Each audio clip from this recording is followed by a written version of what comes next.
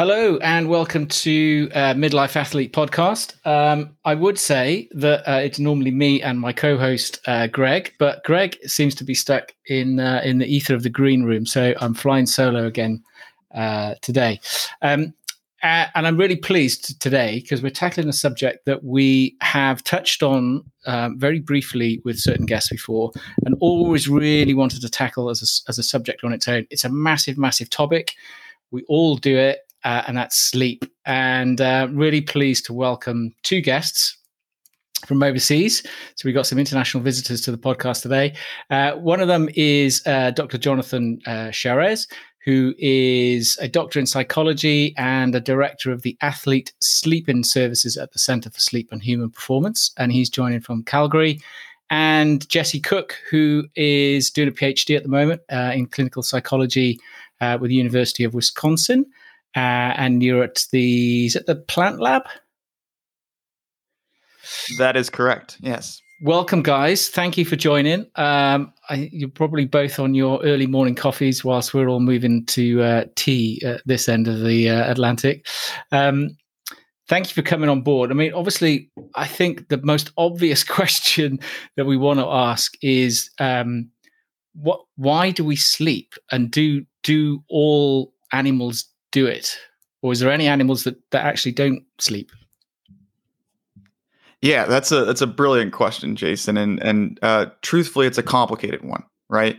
The true function of sleep at this time isn't fully clarified, but we do know that it's not only just an essential human behavior that is paramount to healthy psychological, cognitive, physical, insert any sort of aspect of functioning, so an essential human behavior. But we know that all animals, to our knowledge, have some form of sleep-like state. And I say sleep-like state because it varies across the animal kingdom. It doesn't all look the same. But truthfully, it seems to have been preserved across evolution, which to me highlights its import. Because when you think about evolutionary theory, it seems so against utility for a species survival, because you're not seeking a mate, you're not looking for food, and in fact, you're kind of vulnerable to predation. So it seems to go against a lot of principles that would be useful for progression of a species. And so when you just frame it in that light, the fact that it's a non-negotiable essential behavior, I think highlights its import. And there are vast utilities of sleep, whether it's clearing toxins from the brain or allowing for the regulation of human growth hormone to repair and kind of improve physical elements of the human body. It's almost seemingly endless what sleep actually touches upon.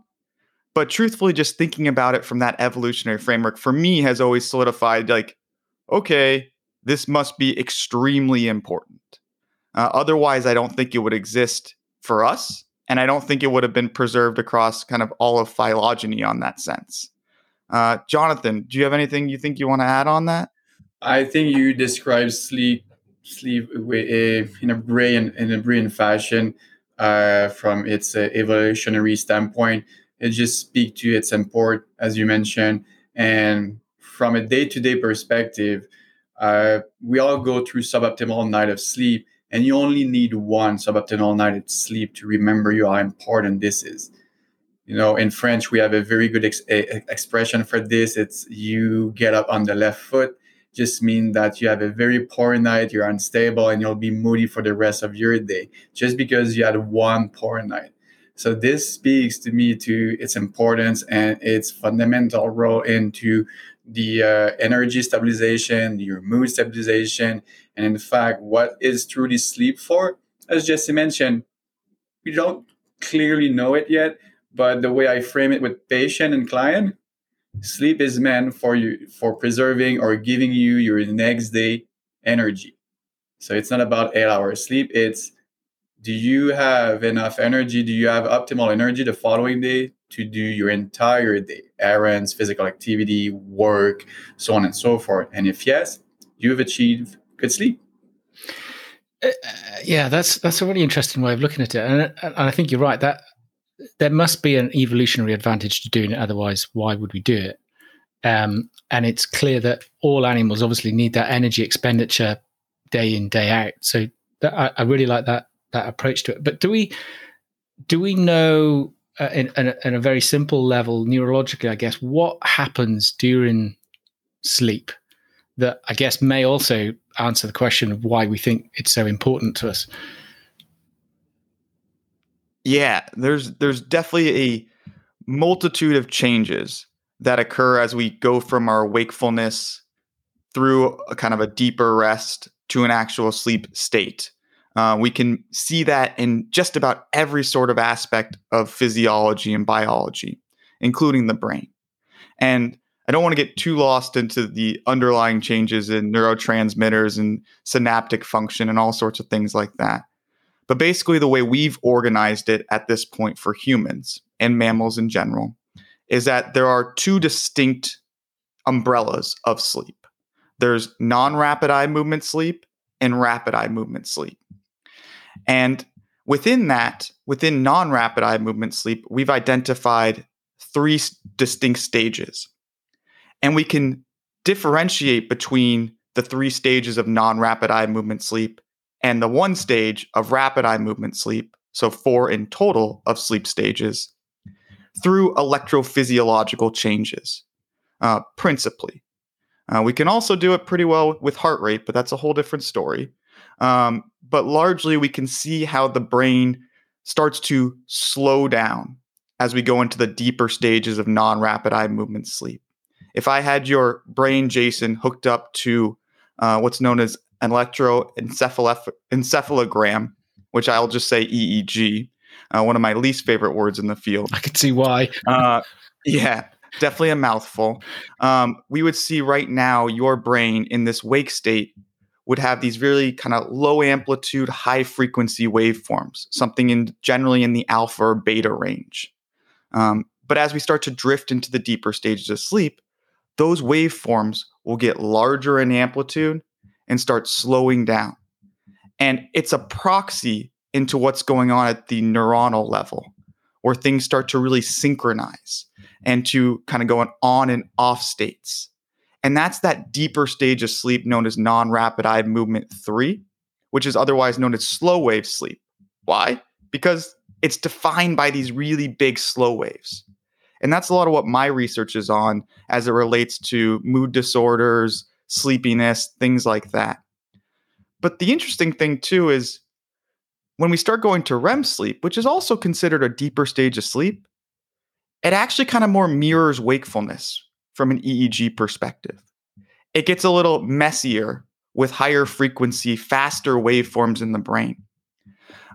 So it's always kind of a mystery as far as which one's deeper, if you will.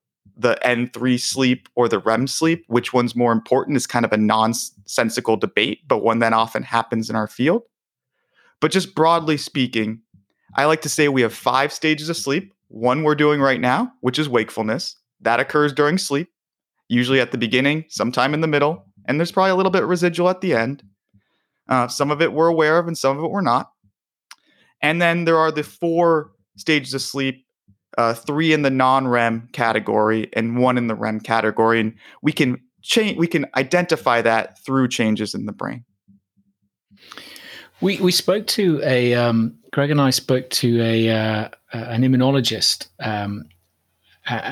and also a psychologist who was quite interested in terms of he talked about the sleep being quite important for sort of removing toxins. And I just wondered if you could maybe touch on that and what does that involve? At what stage does that happen? That would be really helpful to kind of build out on that a little bit more.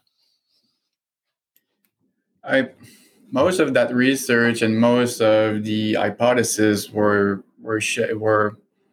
speculative on the fact that this happens through deep stage of sleep. So this is why so many individuals are paying attention to how much N3 or slow wave sleep they're getting. So that's why these little things sometimes may be detrimental. So I have a lot of patients showing up. So I'm not getting enough deep sleep. So that's why I must be tired. And that's why I got the flu last week, and so on and so forth. The reality is we still believe, we think this is when it occurs. Are we completely sure? Absolutely not. So as Jesse mentioned, there is 5 stages of sleep. This is not how I call them. I call them stage of alertness, because when you're asleep, you're still alert. So right now we are fully alert. N1 is another state of alertness, because if I do a little sound next to you, your brain will react to it. In N2, the same thing. We have our K complex and spindle. And so to say that there is one specific stage that do clean the toxin, I think that's a little bit arbitrary, and reduction is for sleep, and it speaks to its complexity. So to me, how sleep will clear toxin, it's through its continuity. If you sleep 2 segments of 4 hours throughout the day, and then you claim that you've slept 8 hours, compared to an individual that may sleep a straight 8 hours, and we assume they are both of high quality, my assumption would be that the one who slept the straight 8 hours will have a better clearance of toxin. But again, that's highly speculative. What do you think, Jesse? Yeah, just to piggyback on that, and it's actually quite near and dear to some of the research I'm doing right now. This really relates in many ways to the neurodegenerative conditions that are becoming a major burden in a public health crisis, most principally Alzheimer's disease. And Alzheimer's disease is often attributed to kind of this protein buildup, these amyloid plaques in the brain. And one theory of how sleep contributes to that is the fact that during wakefulness, amyloid accumulates. So those with shorter sleep duration would be exposed to longer periods of wakefulness, thus having the accumulation of amyloid. But that doesn't necessarily explain why you also have a high risk for Alzheimer's disease and dementias, even if you're sleeping a long sleeper, 10 plus hours, because they have reduced wakefulness. So there has to be more to this. And sure, it could be elements of their lifestyle that contribute to that, maybe differential movement habits, diet, things like that, stress that, indirectly affect these relationships. But I think a more reasonable theory connects what we're talking about here, and that's how the glymphatic system has been shown to be regulated by sleep. And the glymphatic system is a unique component of our physiology that clears these toxins from the brain. And as Jonathan said, it's often attributed right now that the deeper stages, N3 sleep, slow wave sleep, which we've kind of arbitrarily created, these defined categories, if you will, regulates the glymphatic system. So as Jonathan said, it's probably something that's going on in that deeper stage. But that's an artificial construct, and there's more nuance below that. And it's probably more about this, a better proxy is the continuity of your sleep. If you're sleeping continuously, you're probably able to enter those deeper stages, whatever those are in the real world kind of valid constructs. And that's regulating the glymphatic system, that's allowing the clearance of the brain. And persons often who are sleeping longer periods may have an organic disorder like idiopathic hypersomnia, where they may have reductions in these deeper stages of sleep, and thus potentially some dysfunction in the glymphatic system. And that may explain why they're also susceptible to higher risk for dementias and Alzheimer's disease, because they're not able to clear these plaques. So it's a complicated story that's starting to get, teased apart more and more. But it's clear that some element of sleep basically tells the glymphatic system, do your job. And the glymphatic system's like, oh, okay. And let me go clear these toxins from the brain. It's a simplified view, but I think that kind of elegantly points out what's going on and how it's pruning those toxins. And I just want to add another piece to this. There's a theory called the synaptic homeostasis hypothesis. And that actually emerged out of the University of Wisconsin from these remarkable, I think, Italian researchers, Giulio Tononi and Chiara Sorelli. And the notion is that as we go through our day, our brain is always, quote unquote, learning. It's always taking in new information, right? And so that's called synaptic potentiation. Basically, the synapses are getting full throughout our day. Well, we don't have unlimited resources. So we have to find a way to remove some of the things that occur during our day. And that is the kind of function of sleep in some ways, too, is to go into the brain and to basically get your resources back, right? To depotentiate these synapses, to be able to make new memories and things like that the next day. And that's why kind of repetitive learning before sleep, if you go over a list of words multiple times, you're basically telling the brain, don't remove that, strengthen that connection during sleep. And so I know I kind of steered us away from toxins per se, but there's a lot of aspects of sleep that are about kind of cleaning up the brain. And I thought that was a good spot for that kind of notion. Yeah, no, it is. It is. And Greg may not be here, but he's actually messaging me far from the green room on WhatsApp, even though he can't hear the conversation. But he makes a good point that he wanted to ask you, and that was about sleep deprivation. And I actually, whilst we're on the kind of general topic of sleep, I read, I can't remember where I read it, but there was some Russian, I think it was a lady who back in, I guess it was the late 1800s, early 1900s, and she was doing some experiments on dogs. There's no way this would ever be allowed now, but she had a group of dogs that she just didn't feed, and a group of dogs that she managed to keep awake somehow. So they were subject to sleep deprivation. And it was the ones that were sleep deprived who basically went downhill, the quickest. So on Greg's question, which is really, I think it's a mirror of this, why we think sleep is important. What happens to us with sleep deprivation? With sleep deprivation, so one of the foundational story on this, it was done by Henri Pierron in the early 19th, so in France. So what he did was quite similar to that story. So he was walking his dog throughout the nights in the street of Paris to sleep deprive him. Henri Pierron was sleeping during the day a little bit, but he was sleep depriving his dog. And what he was doing, he was retrieving cerebrospinal fluids from his dog brain. And this is how they went and started to see the adenosine accumulation in the brain. So to the point of Jesse's earlier, the longer you are awake, the more toxin you may accumulate throughout the day. And on the other end, when you sleep, you do clean these toxins up. So that's what sleep deprivation does to you. The longer you are awake, the more likely you are to be sleepy because of this accumulation of toxin. So that's what it does. And on that point, so there's a difference to make between sleep restriction and sleep deprivation. So sleep deprivation, if I deprive you from sleep, it means that I completely deprive you from sleep for a straight 24 hour. Sleep restriction, on the other hand, is you still sleep throughout the day or throughout a period of the 24 hour, let's say 6 or less hour. So this distinction is important to me. Too many people use sleep deprivation. I'm sleep deprived. Well, are you really sleep deprived? You're sleep restricted chronically. Yes, you are sleep restricted, but not sleep deprived. Nevertheless, these two factors, these two event or possibility will increase the accumulation of toxin in your brain. So that's what it does to your brain. And it makes it just sluggish, slower to react, more prone to injury, more prone to react to futile stimuli in your environment. And that's why sleep is important. I mean, to temper your mood, readjust everything, and do consolidate your memory for a student, for example.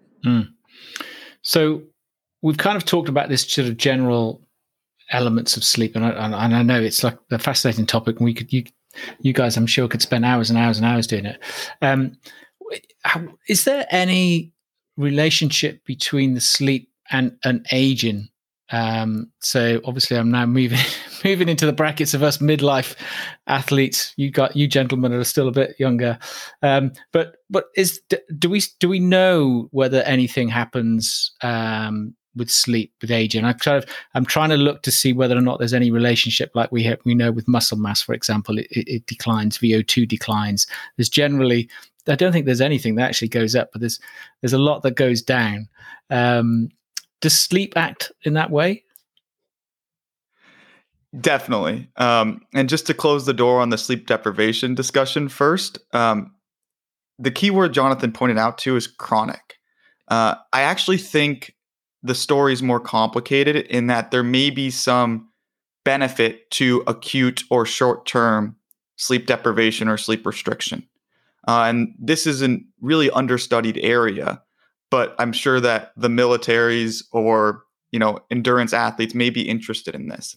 But it's thought that it may actually produce a hormetic effect, meaning kind of this acute stressor leads to an adaptive response by the body. And just kind of from an evolutionary perspective, I just don't think we were as routine with our sleep. So it's probably more likely that we had some really good sleep periods and then some, sleepless periods, right?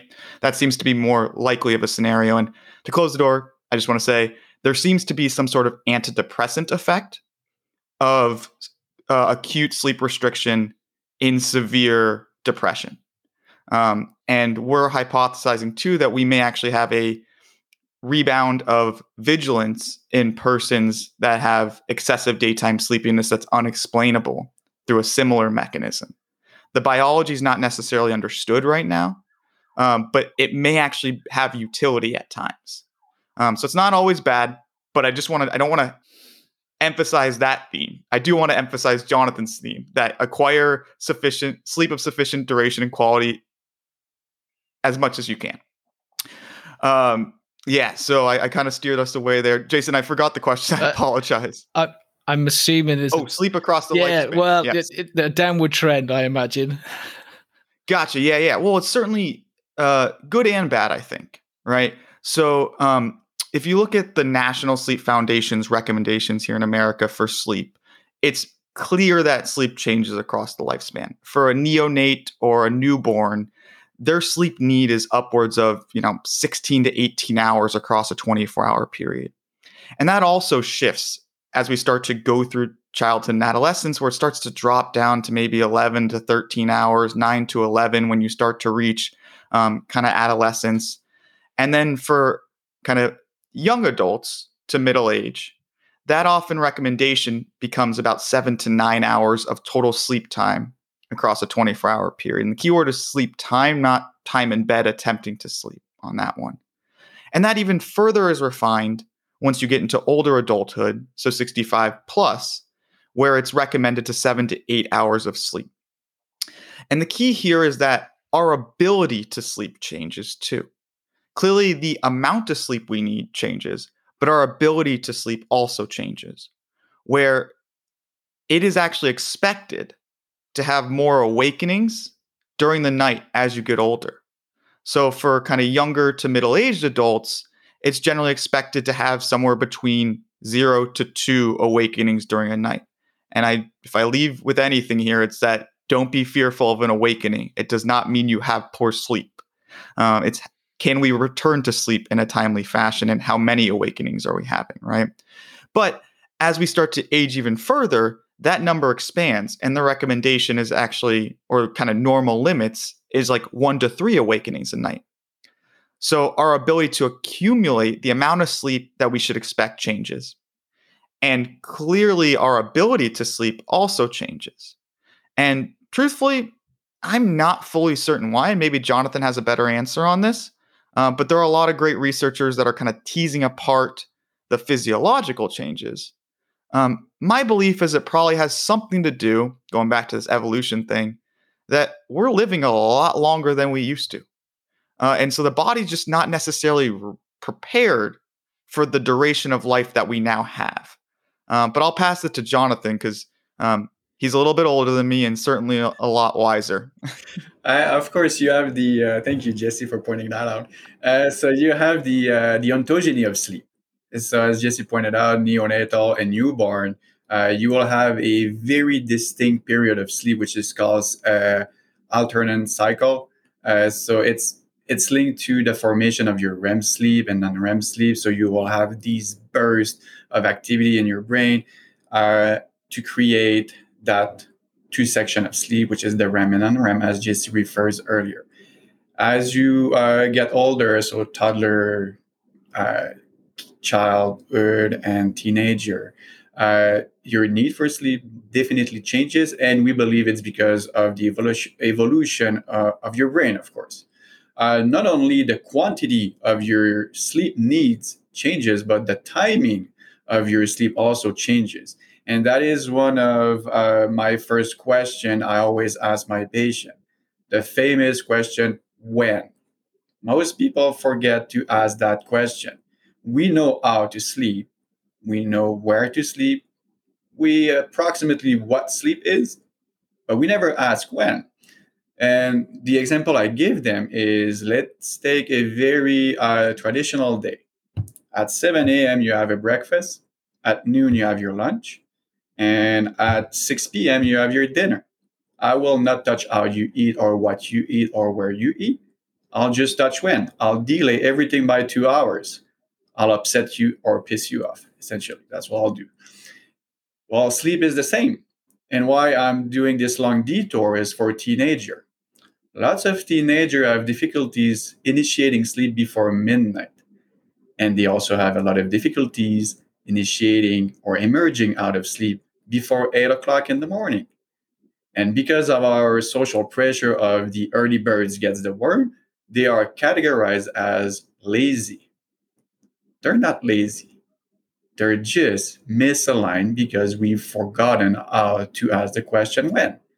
We have that social pressure of the earlier you get, the more time you have to work or to learn, which is also a complete fallacy, because those who wake up at 5, they will retire to bed earlier than these teenagers will do.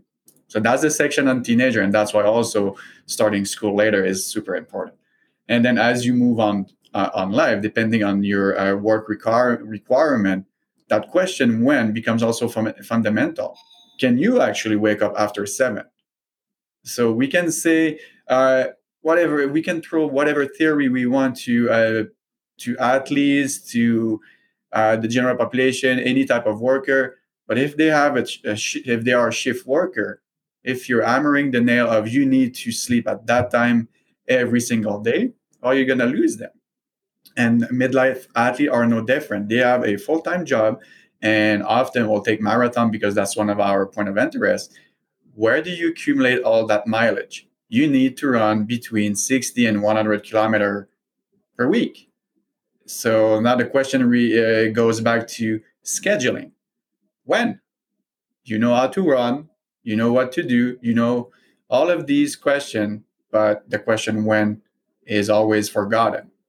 So sleep is no different than that. And as you get older and older, this is the same question. We did a lot of work on how long do we need. So that 11 to 13, that's 7 to 8.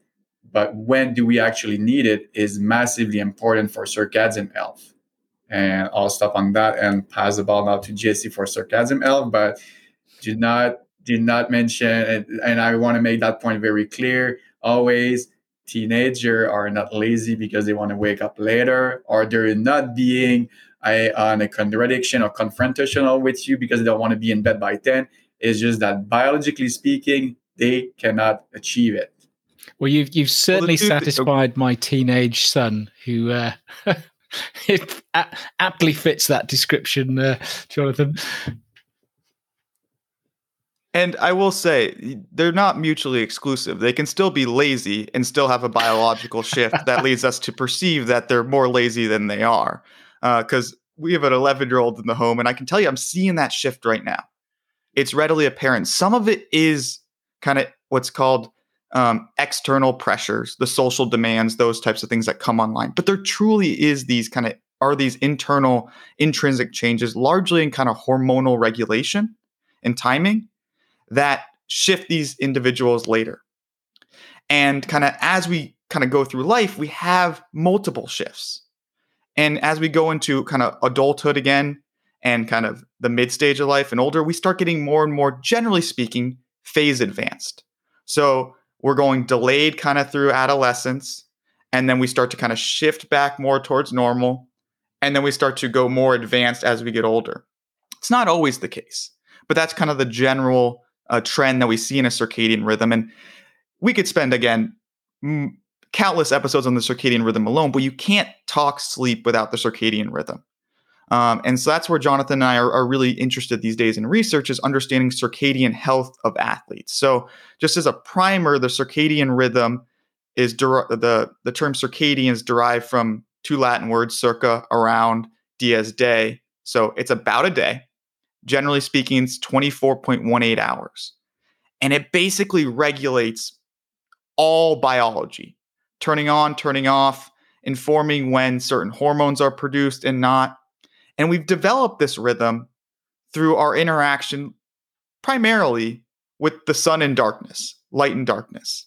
It's helped entrain how we navigate our environment. The good news, though, then, is we can also adjust our rhythms because of that, using light principally. But what we're starting to see a little bit, as Jonathan pointed out, is kind of this complexity of you get older, you have all these responsibilities in life, you may be shifting more towards a morningness actual chronotype. That's the biological characterization of your circadian rhythm. But you also may have a preference, a psychological desire to have a later kind of lifestyle because you want to be social in the evenings or whatever, or you want to train in the evenings because that's the only time you want. And now you have a mismatch between biology and psychology, which can often present as sleep problems. So that's why we always discuss that you can't talk sleep health without kind of understanding the circadian health and kind of the timing of things, as Jonathan unpacked there. Yeah, that was a really good lead in. It's almost as if you could read my notes, because I was just about to sort of go into that circadian rhythm. And you mentioned about your interest with athletes and marathon and sleep. So what are you finding? I mean, you've talked about that clash between the sort of biological and the psychological, but what else are you finding in that research? And I guess research with sports people in general, but not just the sort of midlife athletes amongst us. What I find personally here on the clinical side is athletes are very poor at scheduling. They don't understand that we have 24 hours, which are repetitive every day. And they're not. So what I do with them is I give them 24 blocks. Each block represents an hour, and then we color code them. And they realize that 24 hours is longer than they think when it is properly assessed. So with that, I tell them the same thing. So I have middle-aged athlete that do train for marathon. And the culture of marathon is morning. I need to put my mileage in the morning. So I have often athletes that will wake up around 4:35 to actually go for a run. Do you think running at 4:35 in the morning is the same as 4:35 in the evening? That's always my question to them. Yes, no, I don't know, I'm not sure. And it just try to, circle the wagon and circle the bottom when I ask that question, because they deeply inside them know it's not the same. And then I go back with food. Would you eat the same thing at 3 p.m. or 3 a.m.? No. So why would you do physical activity at 4:30 in the morning when you should really be sleeping? And then this is what we are always juggling with them. It's the schedule. And with that, it depends also on the type of sport. So right now I'm dealing with a lot of skeleton athlete. So this sliding sport, it's more of a evening type of training. No problem with them whatsoever. They always train between 5 and 8 p.m. They have a good routine to actually wind down, and they're in bed by 10:30, 11 all the time. Whereas these other sport of super morning culture, triathlon, swimming, marathon runner, it's always a fight of, well, I need to be up at 4:30. Therefore, I need to be in bed at 8:30. Magic, that's 8 hours sleep. Do you really need 8 hours sleep? And if so, do you need it in that time frame? So that's why the duration, their circadian health, all of this is intertwined so deeply that you need to assess them on their own and then make their interrelationship with them. Jonathan, you've said that's a really quite an interesting thing there, which I hadn't really thought about before. So what you're saying is that there's a pressure from a particular sport, as you say, marathon running, for example, to train at that particular time, which then influences when people train. But that may not be the right thing to do for their own circadian rhythm. And so there's a clash there. So really, should they be thinking about their own circadian rhythm and then putting the training slot in?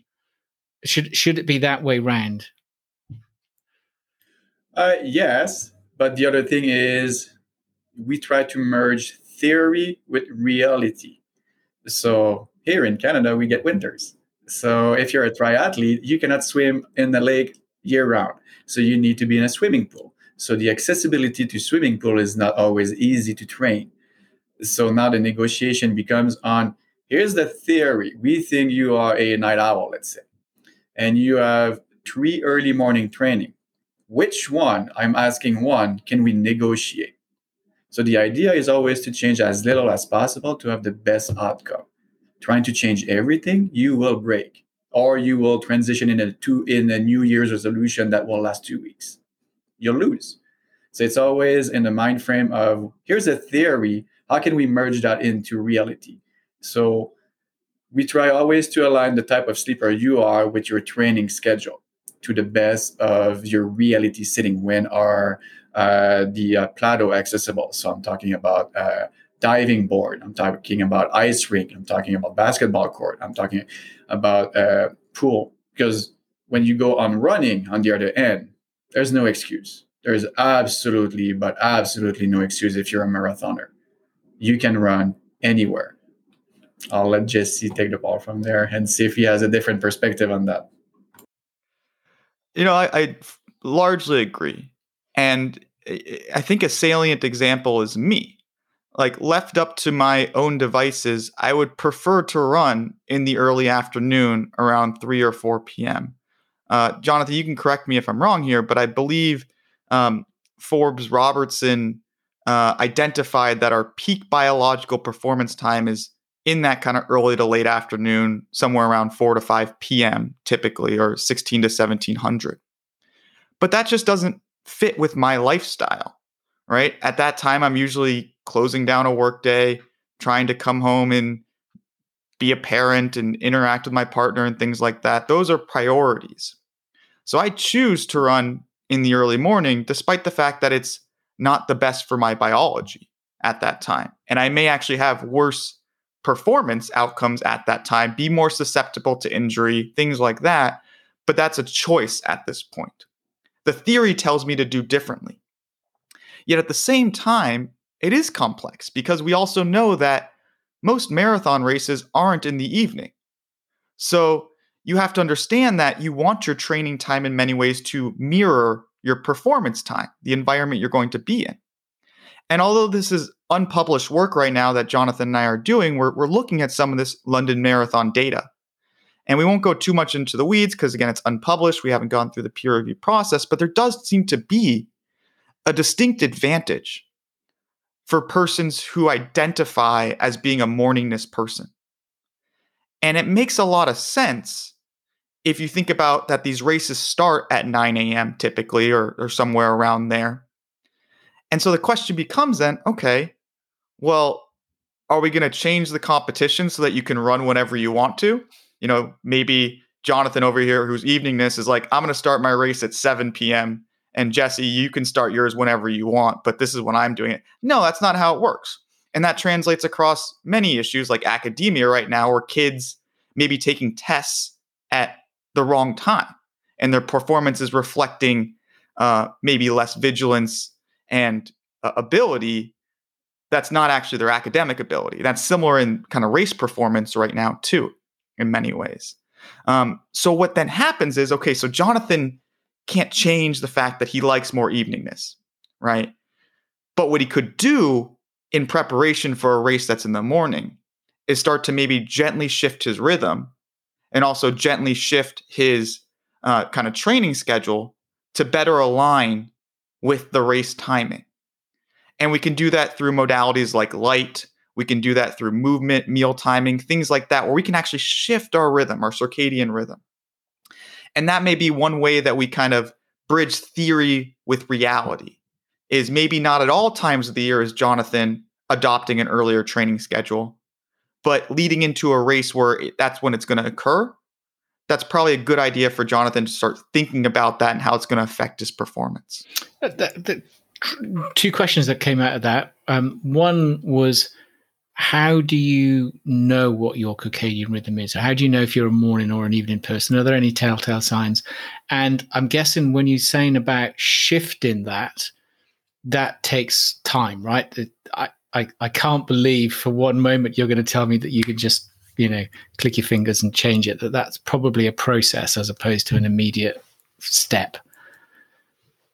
I'll answer the first one and then pass it to Jonathan for kind of the initial talk on kind of light therapy and the duration of it and in the athlete context. Because I only really do that at this stage in more of the clinical context when I'm trying to change somebody's rhythm. And that takes a lot of time and effort and things like that. But that's more of a long-term stable process rather than maybe an acute shift for performance. Basically, God, I do these tirades that just lead me into the blanking on what I actually want to say. What was the first question, Jason? How do you know what your circadian rhythm is? Perfect. That's why, because I have 6,000 things that flood my brain when this question comes up. So first, again, I want to circle back that there's often a difference. There's a complexity of language here. People will use the term chronotype, which is one's biological rhythm, and circadian preference interchangeably, and they're often not. There's a great researcher, Till Roenberg, who adamantly defends that circadian preference measured from the Munich questionnaire maps linearly onto chronotype. And I just wholeheartedly disagree. Okay, so chronotype is the biological representation of your circadian rhythm. And the gold standard for measuring that is something called dim light melatonin onset. So we bring people into a laboratory setting. We have a certain standardized amount of light lux that they can get exposed to. And then we take samples, saliva typically, and can assay the melatonin production in the evening hours. And we can get a good sense of somebody's biological chronotype based on their melatonin production, because melatonin is one of the key hormones being regulated by our circadian rhythm. But obviously that's clunky and cumbersome and requires specialized equipment. So the answer is it's complicated from a kind of recreational perspective, right? I will say there are some commercial companies now that are purporting the ability, I want to emphasize the word purporting, the ability to provide direct feedback to the general population on their actual biological chronotype. And I actually spoke with one of these companies recently, and I actually believe in what they're doing in the validation of the process and things like that. But that would be kind of the empirical way to know what your biology is. But most people don't have that. So my answer on that front is to, I guess, listen to your biology. To, the word is interoception. To get better in tune with how you're feeling at different times of the day. And that will shed good insight into what your biology is. It's not probably one-to-one, but the more you spend thinking and kind of feeling and understanding when you feel you're most alert, you're most refreshed, things like that, will shed insight into whether you're kind of a traditional, rhythm where bedtime's around 10 p.m. and rise time's around 6 a.m., whether you're a little more advanced, hand up here, where my bedtime's typically around 9 p.m. and my rise time's typically around 5 a.m., or you're a little more delayed, where your bedtime's more around midnight or 1 a.m. and your rise time's more around 8, 9, or 10 a.m. And so I think that's where you start to understand your actual biology without doing any sort of complicated measurement. But it's not perfect. And I do think there's going to be more advancements in the coming years where this type of measurement is more accessible to the everyday user. And I completely agree with you, Jesse. It's not an alignment one-on-one. That's the good side and the bad side of being a researcher and a clinician at the same time. We are often trying to look to the perfect answer. I do believe they are important to find. So what is the true answer from a empirical standpoint? But when you work with athletes, there's, in my opinion, only one question that matters. Do you feel refreshed in the morning? And they will tell you.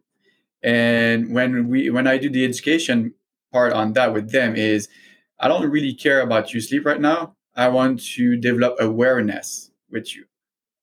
When do you feel sleepy? Can you tell the difference between sleepiness and tiredness? And can you tell me when you are refreshed in the morning and when you're not? And then with that, we funnel the approach of, look, whenever you are awake between 5 and 6, this is no go for you, or 6 and 7, 7 and 8, and so on and so forth. Then you take that night owl. So now he is very aware that his optimal bedtime, 12 to 1, optimal wake time, 8 to 9. But I'm working at 7 a.m. in the morning, right? Then we'll shift. All good that you're a night owl. I won't dispute that. I won't die fighting on that hill. But realistically speaking, we can't. So now we need to shift. And we have these very fancy things here to shift you. So to Jesse's point, the dim light melatonin onset is massively important.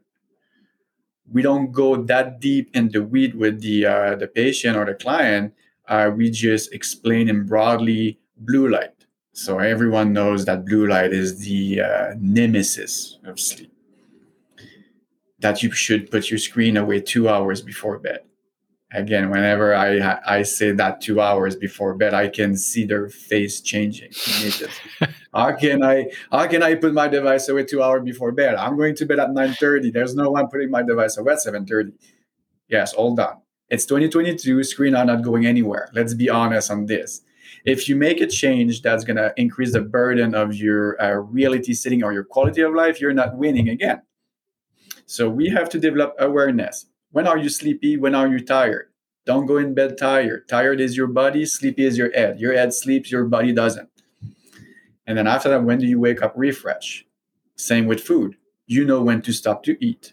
You're full. You don't calculate your calories. I don't want you calculating your minutes of sleep. I want you to be aware of your state.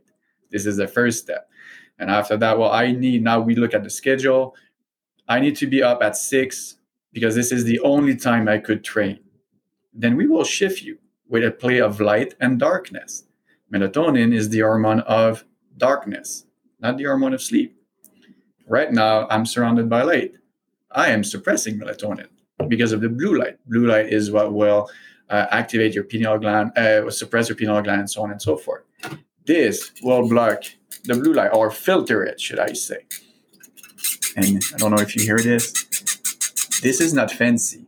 This is $40-ish. Do not spend an atrocious number of money on this, please. You'll get ripped off. It's only to block blue light. And the way you can test them to see if they work, if you still see blue, it doesn't work.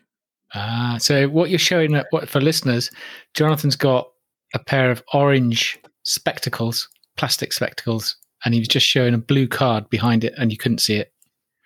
The problem with these is sometimes you have these companies that will sell you these reading glasses that are clear lens. And my only question to my patient is, do you see the color blue? Yes, you do not block blue. So by blocking blue light, you will help your pineal gland to distinguish between daytime for wakefulness and nighttime for melatonin production. So melatonin is a time shifter. So that's why we play with blue light. And with a good strategy, timing of decreasing the blue light in the evening and increasing bright light in the morning, which is massively important. One does not go without the other one. If you wear blue blocking glasses in the evening, but you do not engage in bright light therapy in the morning, you're wasting your time. So wakefulness is linked with bright light, and sleepiness is linked with darkness. And this is how you change and shift slowly or advance wherever you want to go. And this is why the strategy and the timing, I'm always going back to my when. When should you be exposed to bright light? When should you not? When should you be exposed to darkness? When should you not? And so on and so forth. Of course, you cannot shift someone by an hour within a week. It is a long-standing process, and the patient or the athlete needs to understand this. It's a Mickey Mouse step approach, I call. Little step by little step that you consolidate. You don't make it more complicated than that. Yeah, and how does... So I guess you've got your circadian rhythm that we've talked about in terms of a day, but also, particularly in the northern hemisphere, we've got these, light changes. It's is there also a rhythm around those? Definitely, and we're getting better at understanding this. It's not fully clarified, and I forget the paper, but they kind of dug deep over like hundreds of years of available data in some ways to kind of parse through changing in sleep duration and timing across a calendar year. And it's certainly the case that our bedtimes are often slightly more delayed and our rise times are actually a little bit earlier in the summer months or when we have more light. And that makes sense, right? So our actual amount of sleep goes down, kind of winnows as we get into kind of the light periods or the more light periods of the season or calendar year, and then the kind of longer dark periods of the winters in Calgary and the winters in Madison, Wisconsin, right? But the good and the bad is that we don't necessarily live in that evolutionary world anymore, right? And so listeners can't see, but I've got a kind of vibrant glow on my face right now. And that's because I have my circadian light box on because unfortunately, it's a thunderstormy day here in Madison, Wisconsin. So it's really gray out. And I still want to get that light to kind of activate my biology and continue to entrain my biology. Because I can't control the actual weather or outdoor light. That's just not something I can control. But nowadays, we do have techniques that we can modify to mimic. It won't be the same as getting the natural bright sunlight as you go outside, but it'll be sufficient. And so that's kind of where we're at right now of how to navigate the various changes that we're susceptible to in these climates.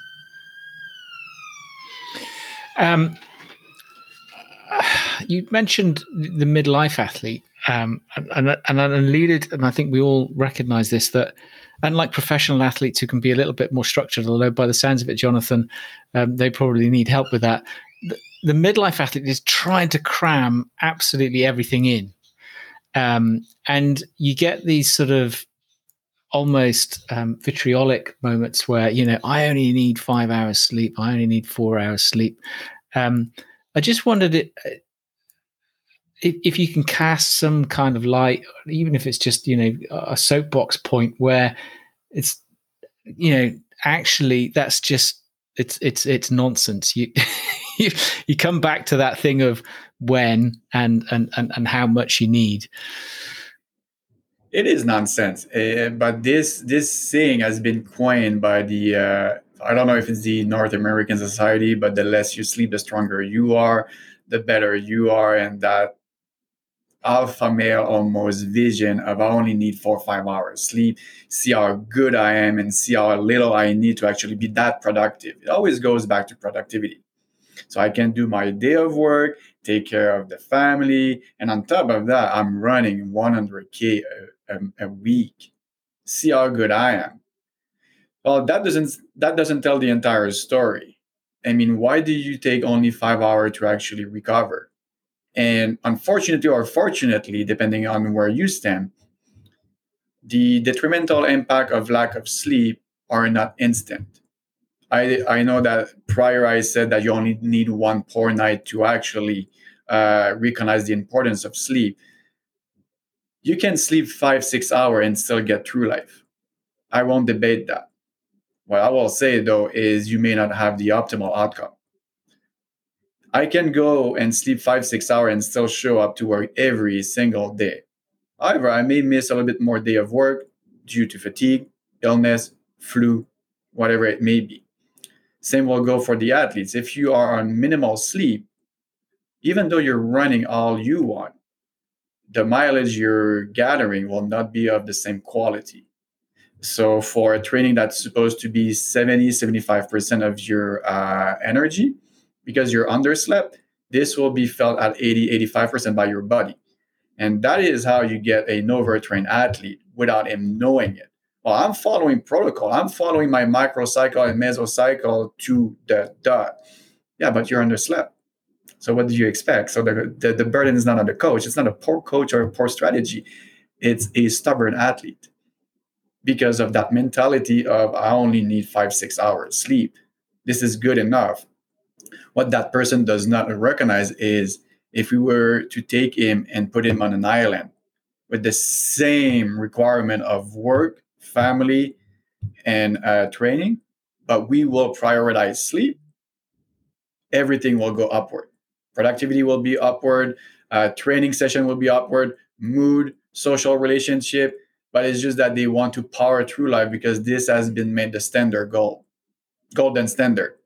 And there's a little bit of fault on a lot of us, which is the early birds gets the worm and the best hour of sleep are before midnight. And you have all these myths going around.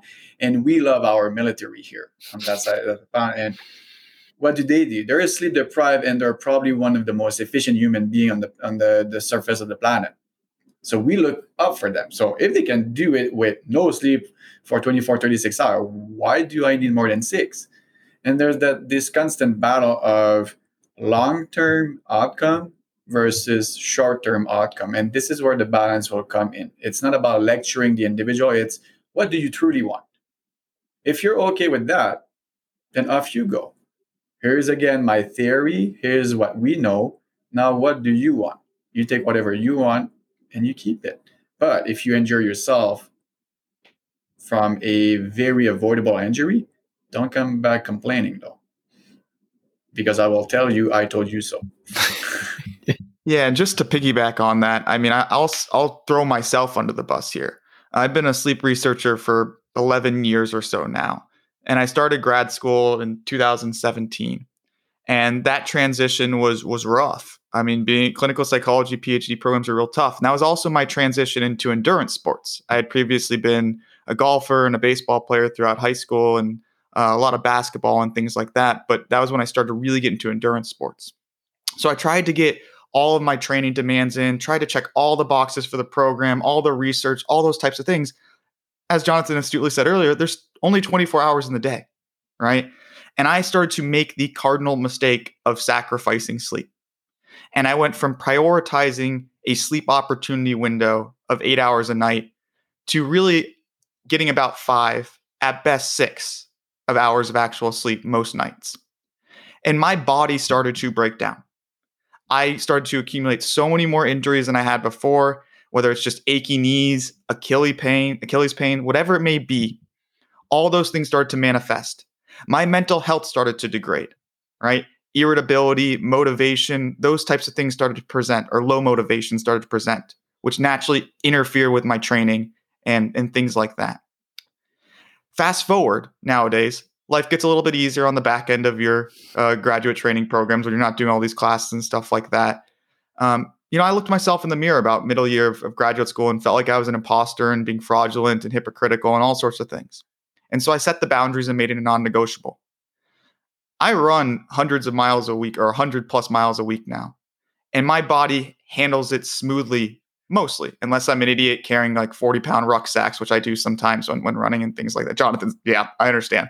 That's warranted. But basically, your body can handle so much more, can grow more, can respond so much more favorably when you're prioritizing sleep health. And that's just not sleep of sufficient duration, but also quality as well. When those ducks are in a line, you almost become superhuman. And that is the message there. And it really is a challenge at times to motivate individuals to prioritize sleep health because they're like, well, I got work to do, so I'm on my laptop till 11 and I definitely can't have my wind down routine because what's going on then? It's like, that's your choice. As Jonathan pointed out, I'm here to help you understand how important this is. And if you can avoid a major injury that has a setback for 3 to 4 weeks where you're not able to train, isn't that so much better because you prioritize another hour of sleep each night than to get up and train through pain and risk those injuries and all sorts of things like that? So yeah, you're not just doing yourself the service for tomorrow, but you're prioritizing the future. It's a gift to your future self. Oh, I like that expression. Jonathan, you alluded to sleep trackers. It's like, and we're all seem to be fascinated with data at the moment. And I don't want to kind of go into brands or anything like that. But are they all that they're cracked up to be, or do they cause perhaps more problems than they're trying to solve? Depending on what type of sleeper you are, I think they are excessively good for a good sleeper. If you're a good sleeper, sleep tracker will be good because you're not laying in bed trying to sleep. You go in bed, you will initiate sleep within that 20 minutes. You will have your 0 to 2 awakening for less than 20 minutes, and you will wake up and you're good to go. So the tracker to me is just the same way as the scale in your bathroom, is to keep you accountable. You know what you need, you know what you're getting, and you're getting it. And it's just a fun thing to have. Look, I'm having data, and you're trying to optimize. When these devices are used in that way, I'm all for it. Are they accurate though, in terms of because they try to break down those sort of zones of sleep that you talked about? Can I hop in here, Jonathan? I'll let Jesse for this one. So you've opened up a can of worms, Jason. This is kind of my side research program that I've done, and I really started kind of evaluating the capabilities of commercially available sleep trackers right at the start of graduate school or so. And my mentor threw something on my desk. It was a Fitbit. He was like, "Do you know what this is?" I was like, "Yeah, I think so. I think it's one of those activity trackers." He's like, "Does it measure sleep?" And I was like, "I don't know, maybe." And so we did like our first like evaluation study of the Fitbit Flex at that time, which was a really, at this point, outdated model. And it was really poor at actually like estimating sleep duration, estimating when you fell asleep, wake during the night. Certainly the arbitrary outputs of light and deep sleep that they give you were nonsensical then. They evolved over time. At that point, it was just using movement to kind of capture sleep and wake, more or less, which is not far off from what we do in the clinical setting with these devices called actigraphs. But the evolution occurred when they started adding a heart rate sensor and allowed for better characterization of sleep. So again, these light, deep, and REM stages that you often see on these outputs. But truthfully, Jason, the first models of those were crap. And the first one I remember was the Jawbone Up 3. And we evaluated that one against the gold standard polysomnography. And its agreement when it came to like light sleep, deep sleep with those actual stages of N2 and N1 and N3, if you will, was about 30 to 40% accuracy.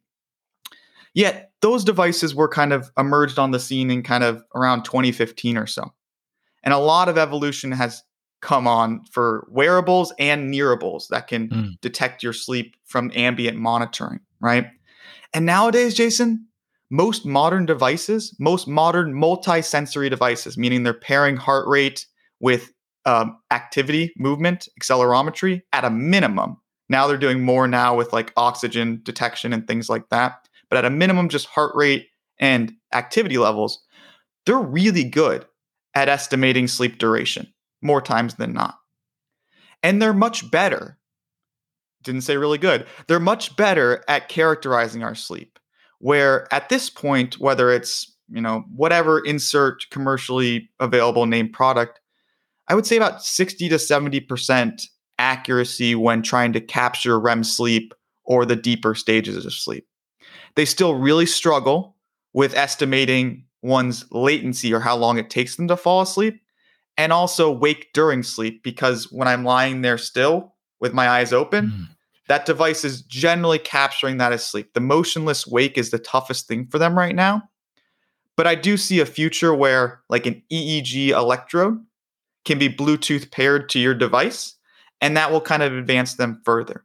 But for the listeners at home right now, as Jonathan pointed out, these things should help you remain accountable. But there are some people who experience negative effects from tracking. It's called orthosomnia, where we become too obsessed with the output from our device. And there's a really, really awesome study that came out where participants received feedback post-awakening before they rated their sleep subjectively before they received the feedback and also afterwards.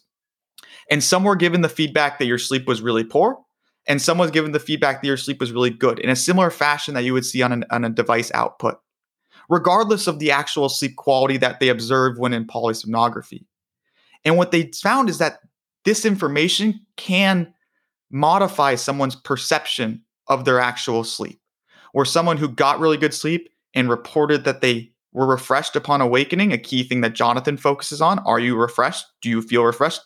Not does your device tell you refreshed, but are you feeling refreshed? Those individuals, despite achieving really good sleep and reporting that, once they received the negative feedback that was sham, fake, they changed their response. And so they actively then thought that they got poor sleep and were sleepier. So we have to be mindful that these things are still really prone to error, and they should not dictate how you feel. So if that's you out there, where you're susceptible to that, perhaps tracking is not the best strategy. And that's the kind of delicate process here, is how to best utilize these as an ally rather than an enemy. And I completely agree with this. It's always the same discussion I have in clinic. It's whenever I see them coming in with their ring or their watch, their tracker, I don't all immediately jump on it, but it is in the first 10 minutes. And why do you track your sleep? Why do you need to track your sleep? Do you weigh yourself every day? And so on and so forth. And ultimately, does this help you? Does this increase your quality of life? Because let's not kid ourselves, sleep is all about increasing your quality of life. So if every day you're looking at your device and I'm having crappy sleep and I don't understand why, and so on and so forth, you're just increasing hyperarousal, not because you're anticipating the next night. So hopefully tonight I'll have a good night. So if you're only hopeful of having a good night, you're opening the door to, well, you don't control anything, which is not entirely true. Partially true, but not entirely true. You have influence on how you will sleep on a nightly basis. That doesn't erase the fact that a poor night here and there is completely normal, but that's the challenge of clinician and this tracker to get aligned. It's to make or normalize that suboptimal night. You'll have them. Can we do something about it? Absolutely not. The idea is to reduce their frequency and their acuteness, meaning that when you have a poor night, it's because you took 45 minutes to fall asleep, or you had one more awakening than usual, not you went sleepless the entire night. So with this tracker, as Jesse mentioned, that study is phenomenal in the sense that the feedback you will receive, whether or not it's true, will impact how you perceive your daytime energy. And that's why I focus a lot on how do you feel? You're the best judge here. I see you every 2 weeks for a couple of months, but you see yourself in the mirror every single day. You know yourself better than I do. So how do you feel this morning? That simple question will go miles with patient and athlete. And they know how they feel. So now when they have that awareness that I talked earlier, then the tracker becomes useful. So now we keep you accountable. We know your phase. We know how much you typically need, and so on and so forth. And whenever you are outside of your window, is the tracker telling you the right thing? Yes. See, accountability. You knew what was coming. So now you understand why you're a little bit more tired the next day, and you don't catastrophize it. Well, it's normal. I was to bed earlier, I had one drink, whatever you did. But as long as you do understand what you're getting from the device and you are a good sleeper to begin with, I'm entirely okay with them. And I would say that between 3 to 5 years from now, they will be golden standard.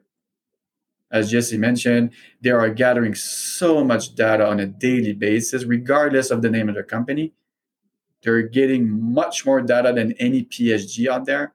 They will have the algorithm by gender, group age, type of physical activity, you can name it all. And they will be able to be probably surpass the PSG in a couple of years from now. Wow. I mean, I really like what you've emphasized there about sort of feeling interoception and that kind of stuff, because we've touched on that so many times across so many different domains, and it's just, coming up more and more. So just to kind of finish off, are there, and it ties in with your point, Jonathan, you just made about we can influence sleep. What would be, one or two main things that you would both advise that we can do to influence our sleep? The first one, and I'll take only this one, and I'll let Jesse after that speak. It's the relaxation. We throw that word to everything, to everyone. And often with relaxation comes the word meditation. And I'll speak for myself. I can't do meditation. It doesn't mean it's a poor tool. It means it's a poor tool for me. Relaxation to me, again, it's know what you like. During my evening, I don't focus on relaxation. I focus on doing activities and hobbies I enjoy. If you are figuring out what you love to do on a Monday, Tuesday, Wednesday evening, you have figured out sleep and happiness. You don't wait for the weekend to actually enjoy yourself. You have this. And if you are engaging in an activity that you enjoy and like, you are relaxed. If you're engaging in activity that are not fun and that are meant for productivity, or if I do this, then I'll get a good night of sleep, then there's a burden attached to this. So you're not truly enjoying. So when you're enjoying, you're relaxing. And if you're doing this on a routinely basis, you want to have to actually purposely think about, okay, I need to do this type of activity at that time to sleep at 10. Too much pressure. Just enjoy. And whatever that may be, is that by reading, music, crafting, drawing, stretch, anything is relaxation in my book. Please do not tell me that you will read a boring book to put yourself to sleep. Why do you bore yourself on purpose? I mean, that is the complete opposite of relaxation to me and higher quality of life.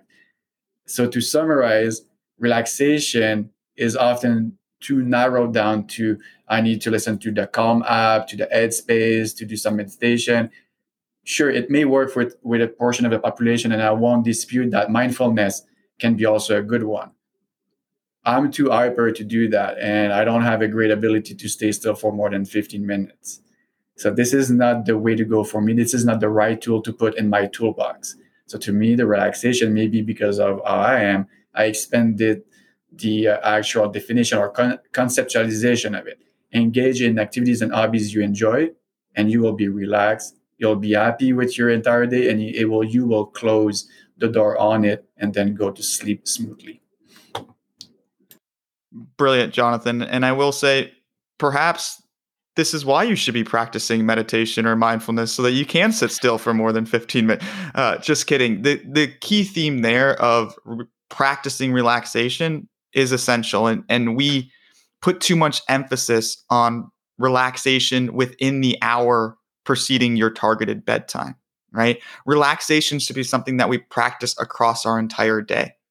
Instead of just go, go, go, go, go, and then land. We should have moments of relaxation, purposeful relaxation throughout our day. And Jonathan's right. Find the technique that works for you.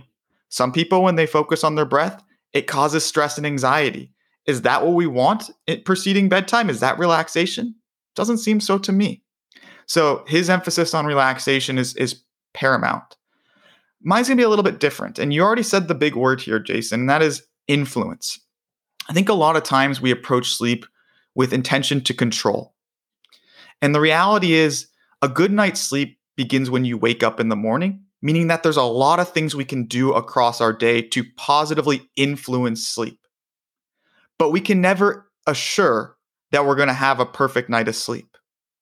And the more attention and effort we place on trying to make that happen, rather than invite in the possibility by checking as many boxes as we can, but recognizing we're not perfect and we're not going to check every box, the greater likelihood that we're going to have good sleepability and quality. And so I kind of use this analogy a lot when working with clients. And that is, if you're sitting in a calm environment, say like in your kitchen, you got a windowsill open, it's very tranquil.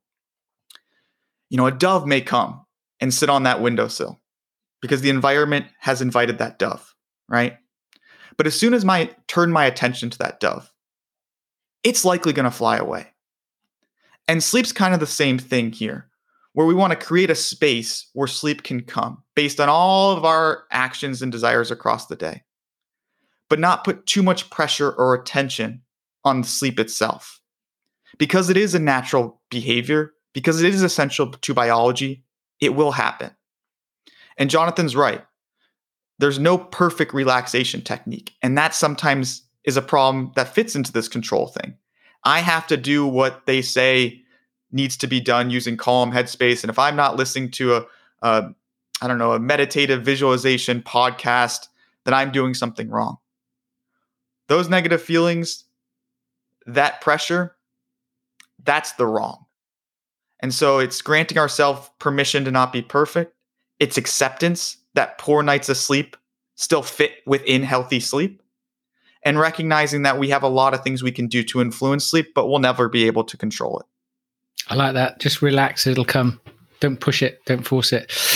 We always end up with some fun questions. And the first one is, if you could only do 2 forms of exercise or sport, what would those 2 be?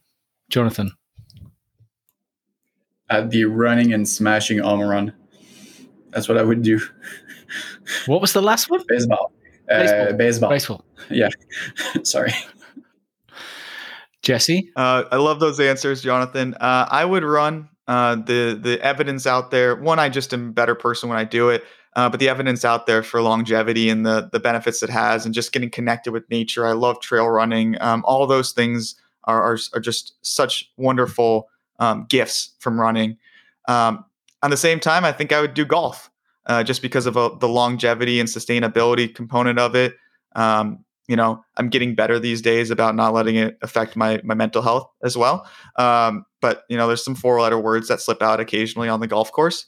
But yeah, I love being out in nature and the unique travel that can often come with golf and things like that as well. The ability to evaluate yourself. And for me, it's a form of relaxation. Being able to walk the course in a meditative state, especially in the afternoon as you start getting the shadows creeping in. I mean, just talking about it, I get warm fuzzies. So yeah, those 2. But I mean, Jason, you really constrained us there with just 2 forms of movement. I know, but it has to be done. And then lastly, it's a bit like the sort of Groundhog Day, if you like. If there's something that you've experienced while doing sport or exercise that if you could relive over and over and over again, what would that moment be? So I'll start with you this time, Jesse. This one, that's a great question. And it's actually going to be one of my biggest failures, not one of my biggest successes, because I don't have many of those. But from my biggest failures perspective, I was a pitcher in high school, and I ended up giving 9 runs up in the first inning without getting a single batter out. And it was one of the most embarrassing moments in my life, truthfully. And at that age, I was very fragile, and it really, really negatively influenced me and shook my confidence forever, more or less, when it came to that sport. And the reason you're probably sitting there like, why would you want to relive that over and over and over again? Because the more I relive that scenario, the more I'm less afraid of failure. I'll get desensitized to failure. And so I think if I can understand that I didn't die, nobody was hurt, I was still able to get up the next day and work on being better, which are things I did not know at that age. I think reliving that would help me understand those themes and turn me into a better athlete in the future. Wow. You top that, Jonathan. Yeah, well, I'll go on the complete opposite. So to me, it would be when I did qualify for the World Youth Championship in track and field. That moment of euphoria. And on that moment, you don't realize what just happened. You're going to the World Championship. But it's just a couple of years after that you do realize that this has crystallized into a memory. So whenever you have a big event in your life, you don't realize how much this will impact you. You only realize it years and years after. And when I'm looking at my souvenir and memories, this one is always at the top of my list because in that moment, I remember my coach running towards me. You did it. We have the time. You're going to Morocco. You're going to the World Championship and so on and so forth. And it's just a good thing to just enjoy these moments. This is a big one, but there's also very day-to-day moment that will create memories. And this to me is just speak to enjoy the life to the fullest. And after the fact, you will realize which one were the biggest one, and you will have your life lesson from them, negative or not. As Jesse mentioned, it's not always, even if it's sour at first, you may transform that into a very tasty juice later in life. And to me, well, I just created a memory on this years and years later after the fact. So now to me would be when I did qualify for the World Youth Championship. Wow, some great ones. Thank you, gents, for coming on. I mean, as a massive topic, I think what you've done is incredible to kind of explain a whole bunch of stuff. Hopefully some useful tips for people as well. And I shall be going out and trying to get those orange glasses that Jonathan flashed up earlier from all good retailers, no doubt. Thank you for coming on, guys. True pleasure, Jason. Thank you for having us. All right, have a great day, everyone. Take care.